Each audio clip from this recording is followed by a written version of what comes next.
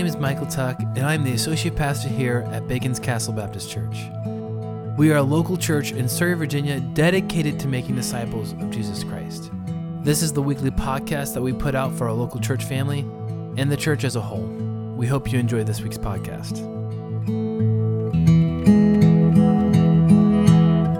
So the goal of our teaching time these few weeks leading up to Resurrection Sunday is that I want to show you that the coming of Jesus is something that the Father had planned from the very beginning, and it's something that He had promised us. And it's something that He told us was going to happen, and He gave us lots of pictures of it. And last week we talked about how Isaac's sacrifice in Genesis 22, I believe it was, is a picture of Jesus substituting His life for ours, like the little video just taught. You remember, if you were here last week, if not, you can listen to that message. It's on YouTube and it's also on our podcast. But how the ram caught in the thicket was to represent Jesus. And His life was used to atone for Isaac's life and for the forgiveness or just replacing Isaac. And I gave you 5 reasons last week why I believe that picture was so clearly pointing us to Jesus who would come centuries later. This morning I want to talk to you about another picture in the Old Testament, a story that's a real event, but also I think is a really, really clear picture of what God had promised to do. And I'm talking about, of course, the Passover. And so this morning I'm going to start off by dividing this talk into 2 parts mainly. That the Passover was a real event, and then that the Passover was a picture. Let's talk about the Passover as a real event.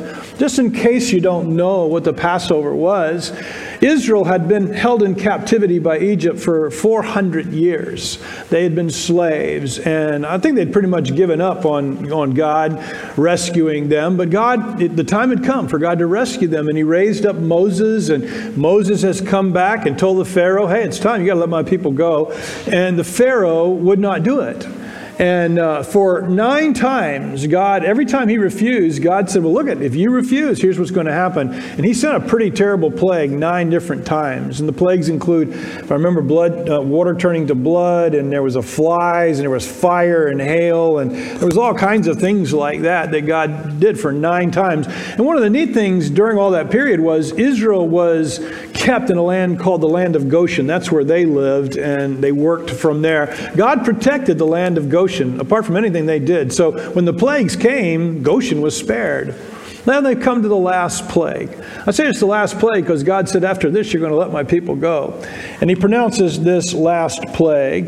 And so I want us to read about the plague. So if you have your Bible, turn to Exodus chapter 12. And it's a lengthy passage, and I may choose to not read it all, but we're going to just start Exodus 12, verse 1. The Lord said to Moses and Aaron in the land of Egypt, this month is to be the beginning of months for you. It is the first month of your year. So God says the Jewish calendar is to start right here. This is the first month. Tell the whole community of Israel that on the 10th day of this month, they must select an animal of the flock according to their father's families, 1 animal per family. If the household is too small for a whole animal, then that person or neighbor nearest to them are to select one based on the combined number of people, and you should apportion the animal according to what each will eat. And you must have an unblemished animal, a year-old male. And you may take it either from the sheep or the goats, and you are to keep it until the 14th day of this month. So they were to choose it on the 10th, keep it till the 14th. And then the whole assembly of the community of Israel was to slaughter the animals at twilight. And they must take some of the blood and put it on the 2 doorposts and the lintel of their houses where they eat them. And they are to eat the meat that night. And they should eat it roasted over fire, along with unleavened bread and bitter herbs. Do not eat any of it raw or cooked, boiled in water, but only roasted over the fire, its head as well as its legs and inner organs. You must not leave any of it until the morning. Any part of it is left until the morning must be burned.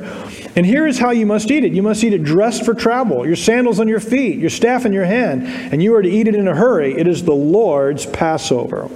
And this is why, verse 12, I will pass, this is the 10th plague, I will pass through the land of Egypt on that night and strike every firstborn male in the land of Egypt, both people and animals. I am the Lord. I will execute judgments against all the gods of Egypt. And the blood on the houses where you are staying will be a distinguishing mark for you. And when I see the blood, I will pass over you. No plague will be among you to destroy you when I strike the land of Egypt. Drop down to verse 21. Then Moses summoned all the elders of Israel and said to them, go select an animal from the flocks according to your families. Slaughter the Passover animal. Take a cluster of hyssop, dip it in the blood that is in a basin, and then brush the lintel of the two doorposts with some of the blood in the basin. But none of you may go out of your house, out your door in his house until morning. When the Lord passes through to strike Egypt and sees the blood on the lintel and on the two doorposts, he will pass over the door, pass over that door, and not let the destroyer enter your house to strike you. Keep this command permanently as a statute for you and your descendants. When you enter the land that the Lord will give you as he's promised, you are to observe this ceremony. When your children ask, what does this ceremony mean to you? You are to reply, it is the Passover sacrifice to the Lord. For he passed over the houses of the Israelites in Egypt when he struck the Egyptians and he spared our homes. So the people knelt low and they worshiped. And then the Israelites went and did this. They did just as the Lord had commanded Moses and Aaron. Now at midnight the Lord struck every firstborn male in the land of Egypt, from the firstborn of Pharaoh who sat on his throne, to the firstborn of the prisoner who was in the dungeon, to the firstborn of the livestock. During the night Pharaoh got up, he along with all his officials and all the Egyptians. There was a loud wailing throughout Egypt because there wasn't a house with someone dead. He summoned Moses and Aaron during the night and said, get out immediately from among my people, both you and the Israelites. Go, worship the Lord as you've said. Take your flocks and your herds as you've asked, and leave, and also bless me. You probably caught all of that, but let me go back through it again and let me highlight what happens that night. God says this last plague is going to be, I'm going to kill the firstborn in the land. And I'm going to kill the firstborn of everything, every living creature in the land. He says of all the humans, whether you're rich or poor, I'm going to kill them. And listen to this, I'm going to kill yours as well as the Egyptians. I'm going to kill the firstborn of everything. He even says he's going to kill the firstborn of all the livestock. So it makes me believe that he's killing the firstborn of every living creature, the firstborn mouse, the firstborn dog, the firstborn cat. I mean, I'm speculating there because it doesn't say it, but he says he's going to kill the firstborn of everything, and he talks about livestock, so I'm assuming it's everything. The firstborn is going to die that night. And Israel could save itself, and they could save themselves, he says, by putting the blood of a lamb that would be sacrificed, like the atonement video we just watched, would be sacrificed for them. And they were to take the blood of that lamb and they were to put it on the lintel and on the doorpost of their home. A lamb was to be chosen by each family. If the family was too small for a whole lamb, they could combine families based on what everybody would eat. The lamb was to be perfect, without any spots or defects. It was to be a male, less than a year old. The lamb was to be separated from the 10th to the 14th and killed on the day of preparation. The blood was to be placed on, we already said that. The lamb was to be roasted. This Passover animal was to be roasted fully on a fire. Couldn't be boiled. It wasn't to be eaten raw. It was to be roasted with its innards and everything within it. It was to be eaten at night with unleavened bread and bitter herbs. And the unleavened bread was to symbolize the hurry and having the staff when they were eating and dressed in their coats and ready to go was to picture the fact that God was getting ready to let them go. And so this meal was more than just about the Passover, as I'll mention in a moment, but it was bigger than that. The lamb could not be eaten. We talked about that. Okay, I'm just going through this. So the Lord, they were not to leave the house. They were to stay in the house. And the destroyer, I think, is what Moses called it. The destroyer would pass through the land, and he would see the blood on these doorposts, and he would pass over that particular house. When I see that, well, let me read it, 12:13. When I see the blood, I'll pass over you, which is why it is the Passover. And indeed, that's what happened that night.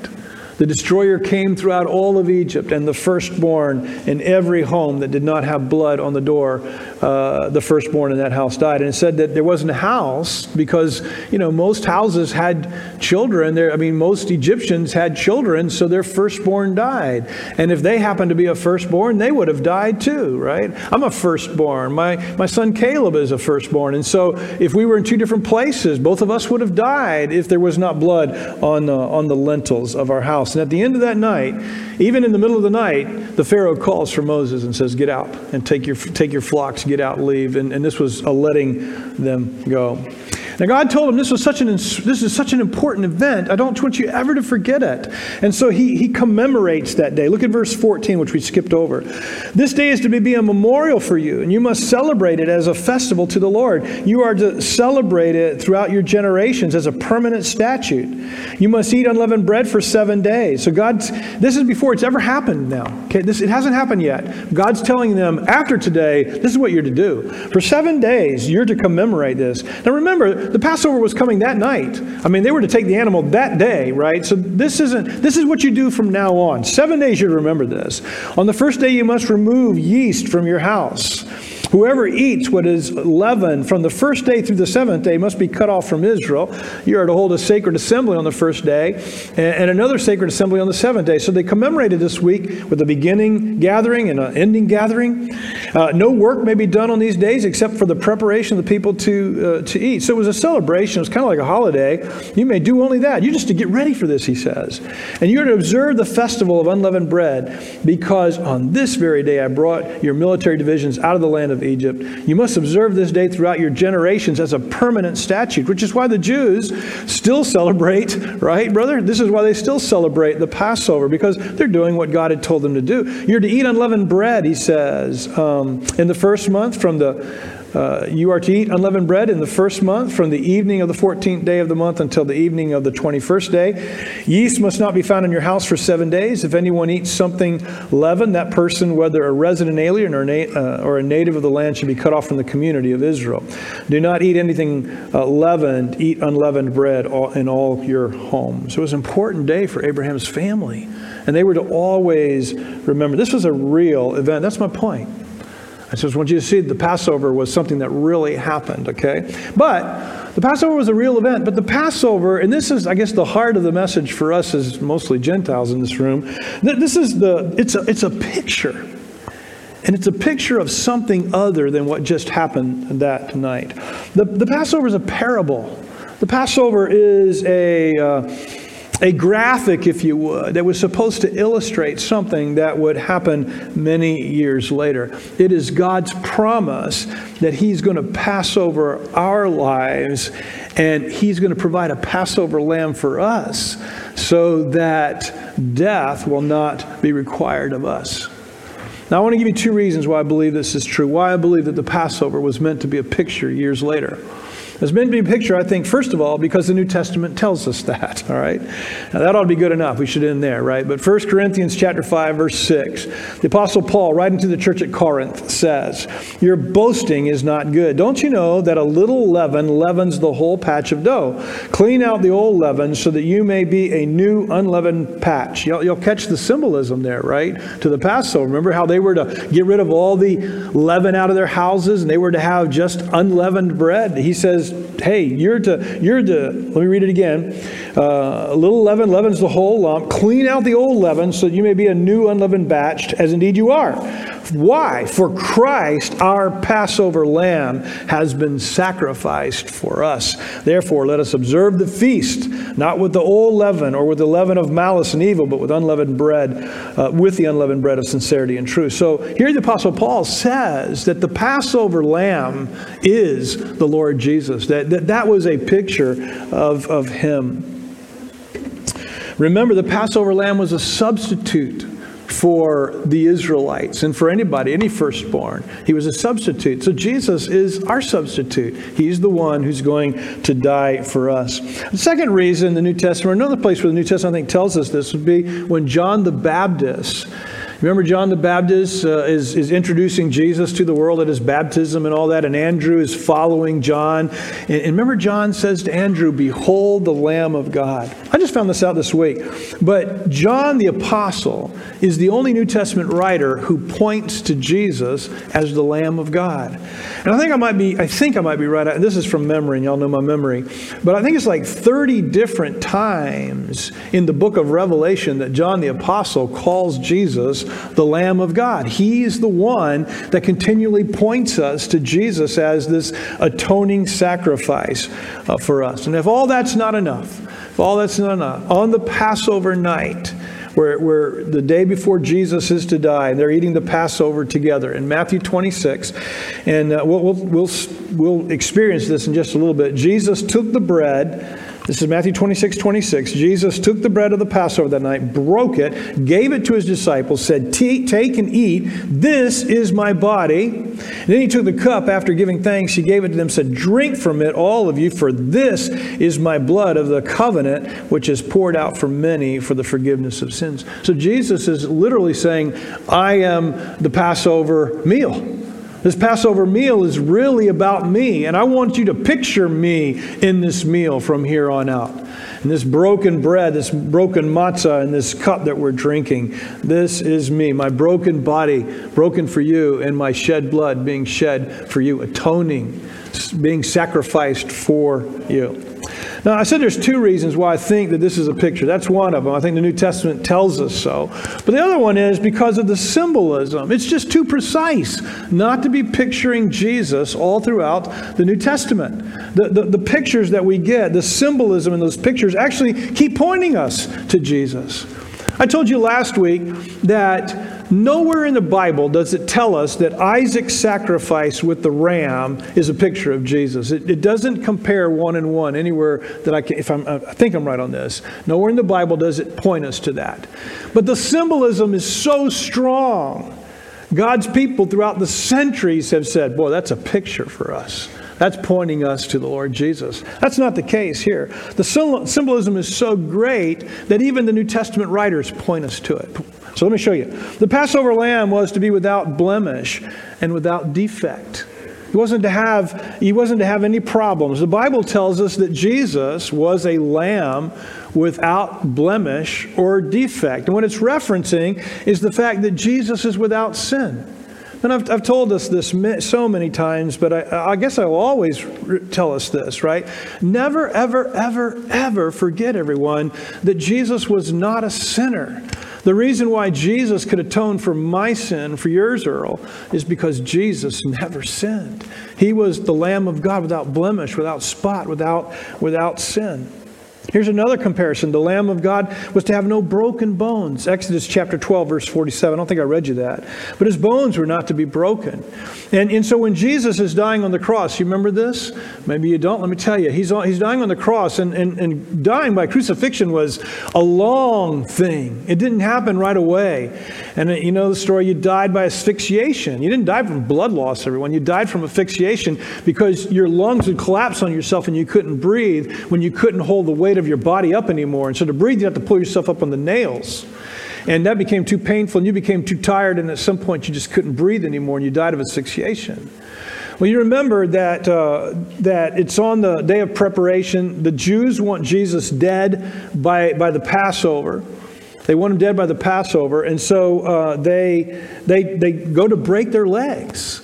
And so they break the legs of the two guys on either side of Jesus, but when they come to Jesus, they don't break his legs because he's already dead. And they stab him with a spear to confirm that, and water comes out. And so they say, yeah, he's dead, you know, and they don't break his bones. Now John the Apostle gives us a commentary on that. This is what he says. These things happen so that the scripture might be fulfilled. Not one of his bones will be broken. You see the symbolism. John sees it, and he's pointing us to it. Here's a third one. The Passover lamb will be killed and his blood shed for others. The innocent blood of the lamb was to be shed on the doorpost. He was to substitute for us. Well, 1 Peter 1:18 and 19 says this, "For you know that you were redeemed from your empty way of life, inherited from your fathers, not with the perishable things like silver and gold, but with the precious blood of Jesus, like that of a lamb without defect or blemish." There's Peter pointing us to the without defect or blemish, right? But he's also pointing to us that we are redeemed, we're saved, we're forgiven because of the work of Jesus, because he shed his blood. He was the sacrifice or the substitute for us. And so Peter points us to that. The Passover lamb was to be killed on the day of preparation for Passover. This is still a little confusing for me, but I'm going to make this point. John 19:14 says it was the preparation day for the Passover, and it was about noon, and then he told the Jews, "Here is your king." Now, verse 31, since it was the day of preparation, the Jews did not want the bodies to remain on the cross. I just told you that, so they requested Pilate to break the legs, right?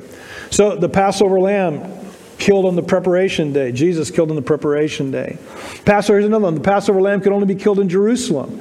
Now, this is not a requirement that Jesus gave us or that God gave the Jews there at that first Passover, but it was something that in the law, in Deuteronomy, Moses would say that the Passover lamb couldn't just be killed in the city where you lived. Let me read it to you. This is 16:5 of Deuteronomy.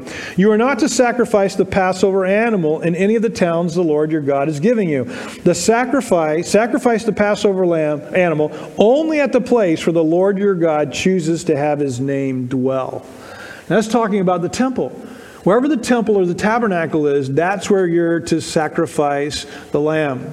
And I'm assuming, I'm speculating here, but I'm assuming that Moses gave that requirement so that one day Jesus would be sacrificed on Mount Moriah, the place where Abraham said, "This place shall be called God shall provide," or God has provided, right? And so to make sure that Jesus would be sacrificed there, they have this law that says you have to sacrifice the Passover lamb in Jerusalem. So you remember this, don't you? Where was Jesus when he was 12 years old?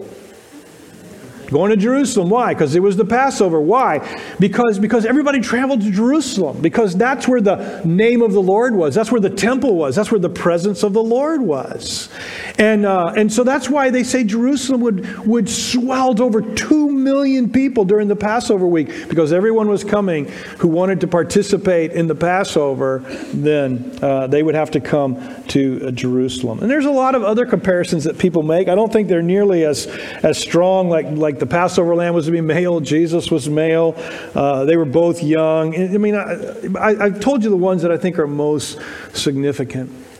So the reason why I'm saying to you this morning that the Passover is a picture of the promise that God is going to send Jesus is because the New Testament tells us he's the Passover lamb. And then because the symbolism is so rich and so specific and so precise and so pointed to in the New Testament that we know that's true. I think it just cannot be, with honesty, denied that this was to be a picture of what Jesus would do. But I want to go beyond just the specific symbolism of Jesus in the Passover. And let me share with you, I've got three. The Passover symbolizes for us three great big realities that I think God wanted to show them and wants to show us. All right, here's the first one. I believe these are pictures that are seen in the Passover. Here's the first one. The Passover pictures for us the universality of the judgment of death. In other words, the Passover was to picture for the Israelites and for the Egyptians that we're all under the pronouncement of death. They would have known that. But this is a plague that God doesn't rescue Israel from automatically. This is something that they have to respond to. And I think that God's trying to say to us that death is the result of sin, and it's not just for the Egyptians, but it's for the Israelites, and it's actually for all of us. All of us. God is making the point that this is just Jimmy, okay? So this is me. This is my interpretation, okay? So you search your heart, you ask the Spirit if I'm right. But I think it's picturing for us that in Adam all of us die. I think it's picturing for us that the wages of sin is death, and we're all under the condemnation of death. What awaits for every one of us is the end of our life. It's death. Death's going to overtake us. You know, This week, death overcame Jean, George's sister. And death overcame Betty this week. Death's going to overcome all of us. And we're living in a world where we try to forget that. We try to minimize it. We try to make it more palatable. My email, just to show you, George, in my email that I sent out Friday telling you about Jean's death and Betty's death, I had originally wrote that Betty died and Jean died. And as I read over it, I thought, that's just too hard. And I changed it to passed away. Now I'm saying there's anything wrong with that. But I'm saying that's what we do. We try to take the starkness and the reality of death away. But listen, everyone. Death is our lot because of sin. The Bible says that death came about because Adam sinned, and then it comes about because we all are sinners, right? So death is our lot. And I believe, I might be wrong, but I think God, by making Israel fall under this death curse, He was picturing for us the universality of death as a judgment against all of us because of our sin. If there were no Passover lamb in that first Passover, listen, then every firstborn would have died. Every Jewish firstborn person would have died if there wasn't a Passover lamb.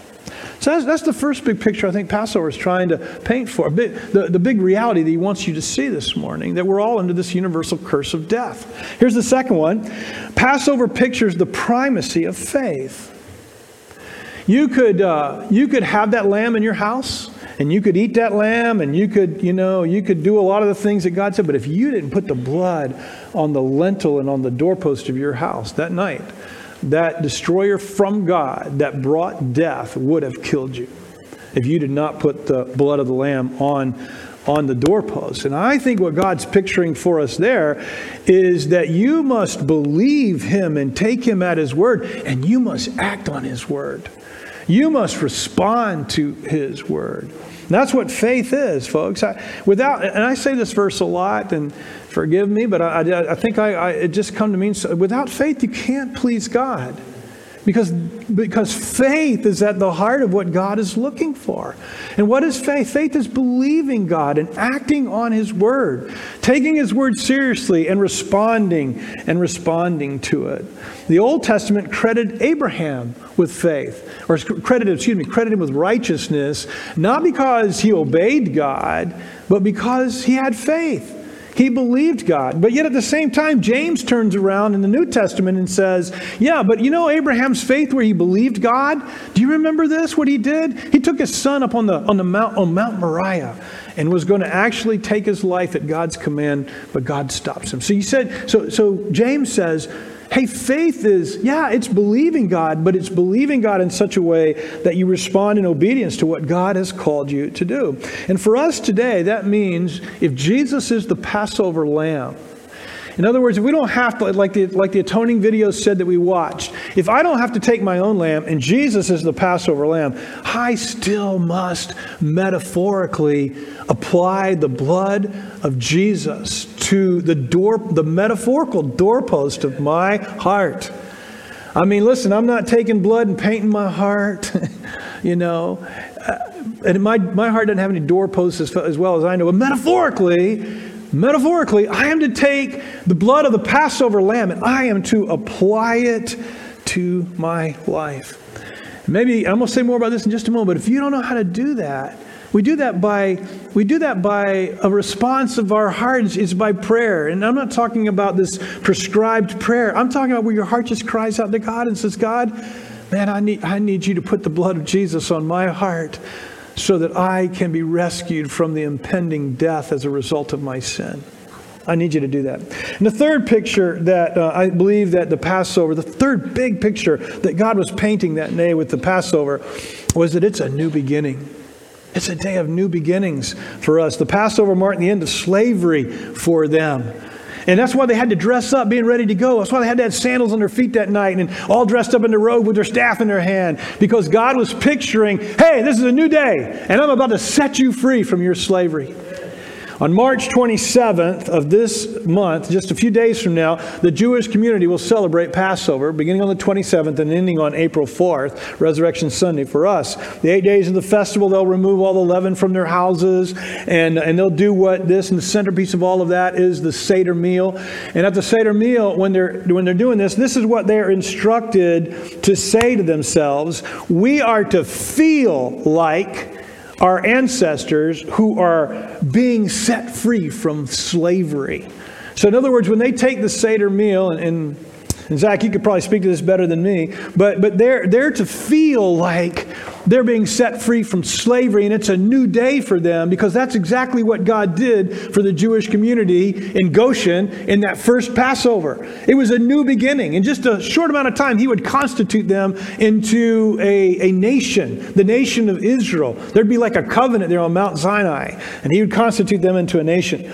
And the Passover for us, listen, I think God was picturing that day something for all of us.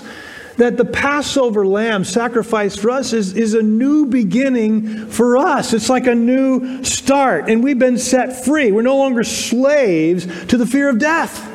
We don't have to fear death. We have been set free from that. And so there it says, therefore, if any man is in Christ, he's a new creature. The old things have passed away. Behold, new things. The new has come. He says, and John would say this, Paul would say this, therefore there is now no condemnation for those who are in Christ Jesus. This is a new day. We've all been set free. This is a new beginning for all of us. And so that's what the story of the Passover pictures for us today. It pictures a new start, a fresh start for each one of us. So what's the takeaway of all of this for us? And I have 4 takeaways for you this morning. And again, some of this is going to be almost a repeat of some of the things I've said. But here's the takeaway. This is what I want you to do with what we've talked about, with this picture that God has given us. Here's the first one. Man, I want you to rejoice. And I want you to be encouraged that Jesus isn't an afterthought for God. That Jesus was the plan all along. Before the foundation of the world was ever laid, Jesus was in the heart of God, and He was coming.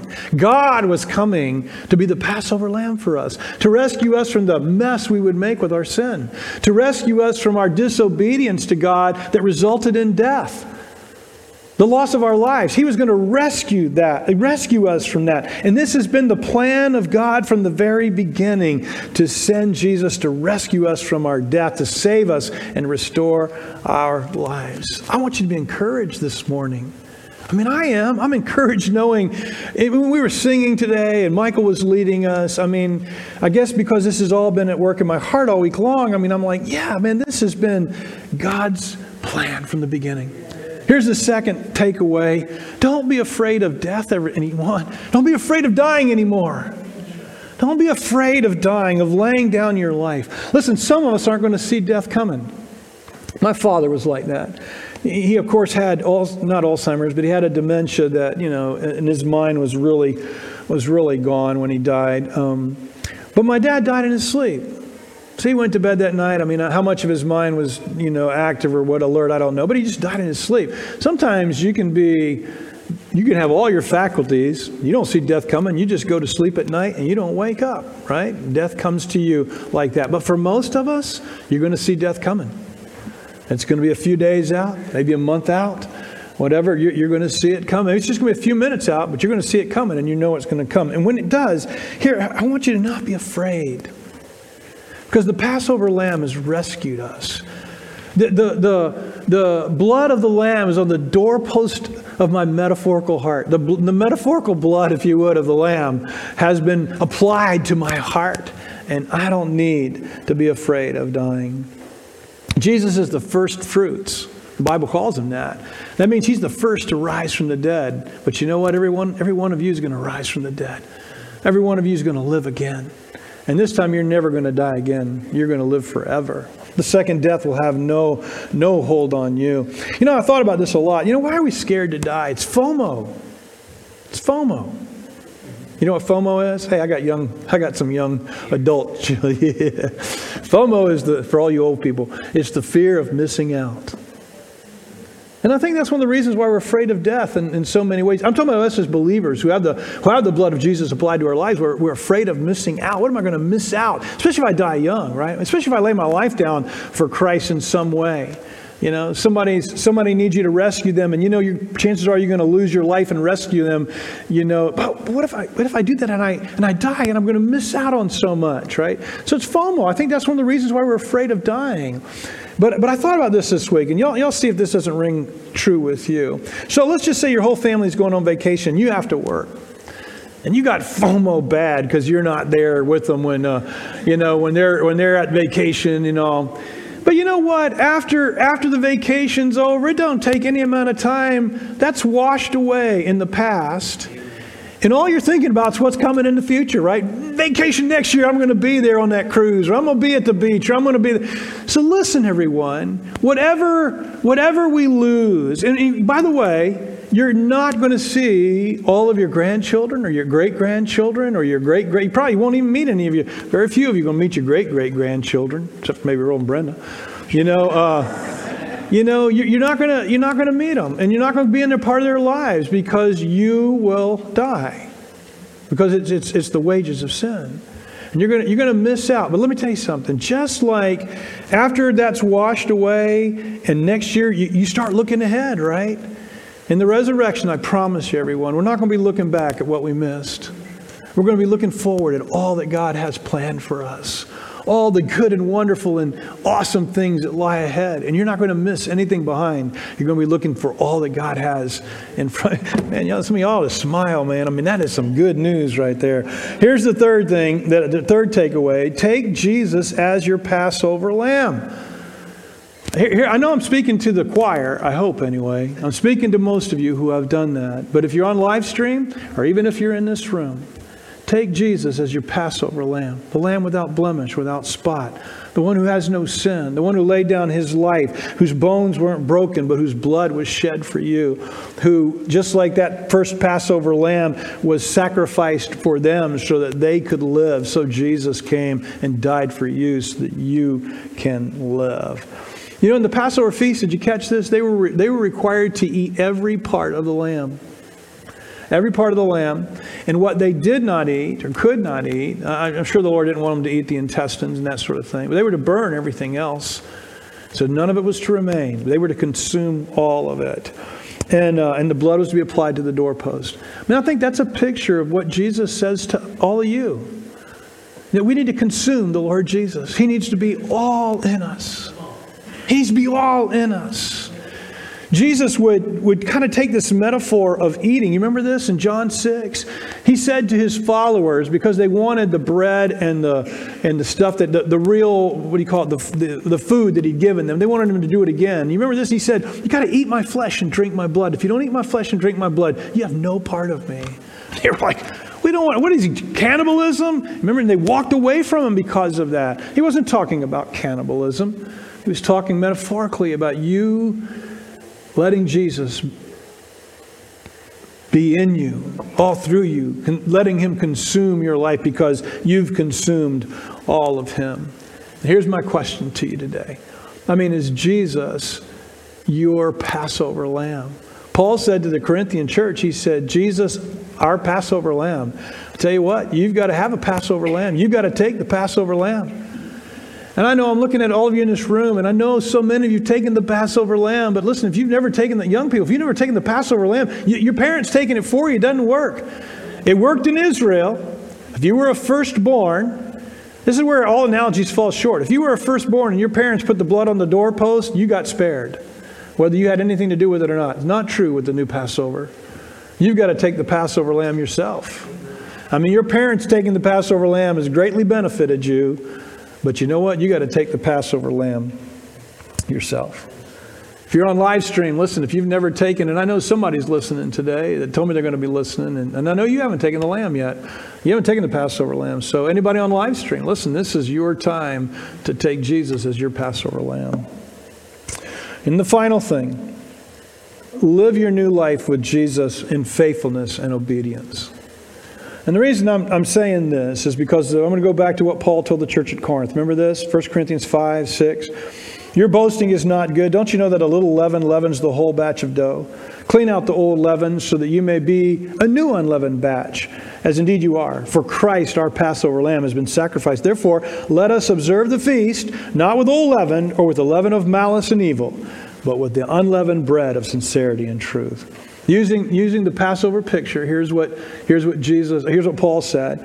He said, we're to remove the leaven out of our lives. Remember, they were to get rid of the leaven. And the leaven, by the way, came to symbolize sin.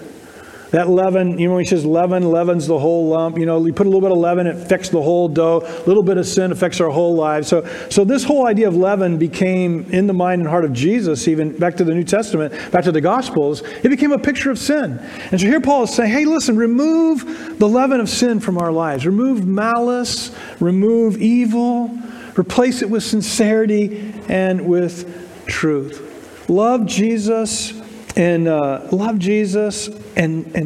fight against sin. Fight against evil in your lives. Here's the truth, everyone. Listen to me carefully. Taking Jesus into your life, faith is transformative. It leads us to obey. It leads us to change. It leads us to be like Jesus. Now, some would argue, well, Jimmy, aren't you just saying that it's faith plus your obedience that saves us? No, the Bible makes it really, really clear. It's not faith plus obedience that saves us. It doesn't, guys. I mean, the Bible is so clear that it's faith apart from obedience that saves us. But I guess maybe it's a semantics thing. We have to define faith. What is faith? The primacy of faith. Faith is believing, but it's believing in such a way that it transforms my life. I mean, it can't help but transform my life. And so Paul and other writers, I think it was John, not Paul, but John would say, if we say that God's in us, that we have the Passover lamb, and we don't obey, and then we're lying and we're deceiving ourselves. We just deceived ourselves. I don't know about you guys, but let me go back here a little bit because I want to change where I talk to you about this. When I first began to follow Jesus, I was a new person. I felt brand new. I mean, God was changing me, and I wanted to live for Him. But it wasn't long before I stumbled, and it wasn't long before I fell, and it wasn't long before I just began to feel like, man, I'm a failure at all this.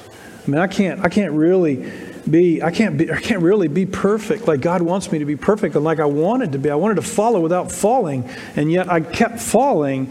And, I think I had the wrong understanding.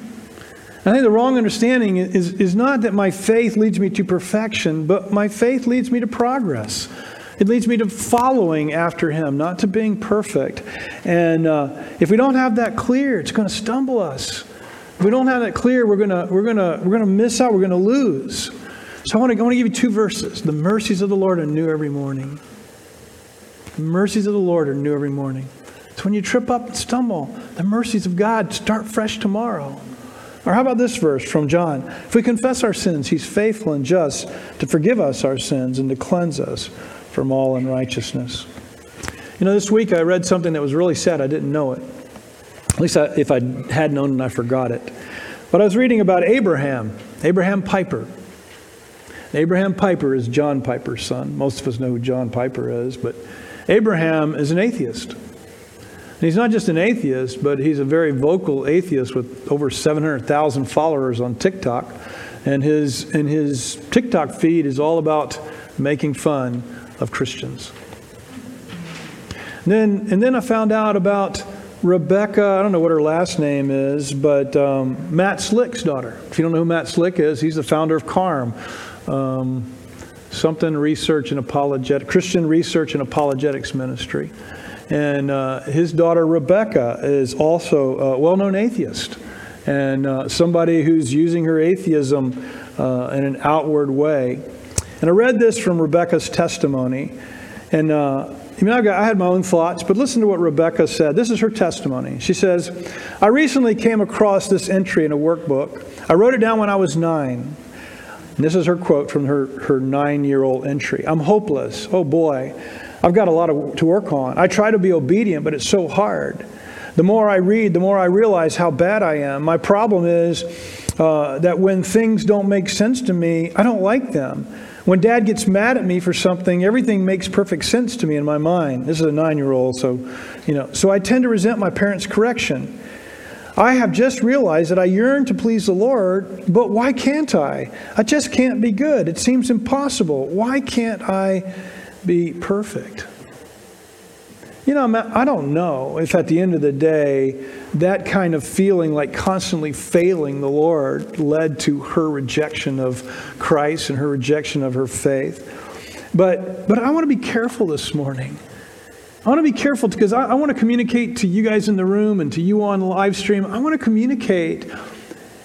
I'm not trying to say this. When we talk about the primacy of faith and saying that faith is believing, but it's also where we follow and we obey, I want to be careful to fall in the tension here between faith is trusting Christ that leads me to act a certain way and somehow communicating to you that it's faith in some level of obedience that I have to measure up to some standard before God's going to love me and accept me. I've said this lots of times to you. God doesn't love you anymore because you're better today at faithfulness than you were yesterday. He loves us because He loves Jesus, and He loves us, and Jesus is all we need. He's our Passover lamb. But having said all of that, I challenge us to put away the leaven of sin in our lives, the evil and malice. We should be different. I asked Clarence if I could tell you all this, and so, Clarence is struggling right now, and he calls me this week and he says, Jimmy, what's my purpose in life? I don't know what my purpose is. And y'all know Clarence, he thinks really big, right? So he's like, what's my purpose in life? And some of you probably won't agree with this, okay? I'm not saying this, I'd say it to you, Richard, just as quickly as I'd say it to Clarence. This is your purpose in life, to love God and love others. And just let Jesus just permeate, like the little video talked about how when we've been atoned, how we cleanse the ground all around us. I told Clarence, Clarence, you just love God and you love people and you let Jesus just love other people through you, and that's your purpose. Thank you so much for listening this week. If you have any questions, you can email them to Pastor Jimmy at baconscastle.com. Also, check out our website at baconscastle.com to get to know us and see what God is doing locally here in Surrey. Be blessed.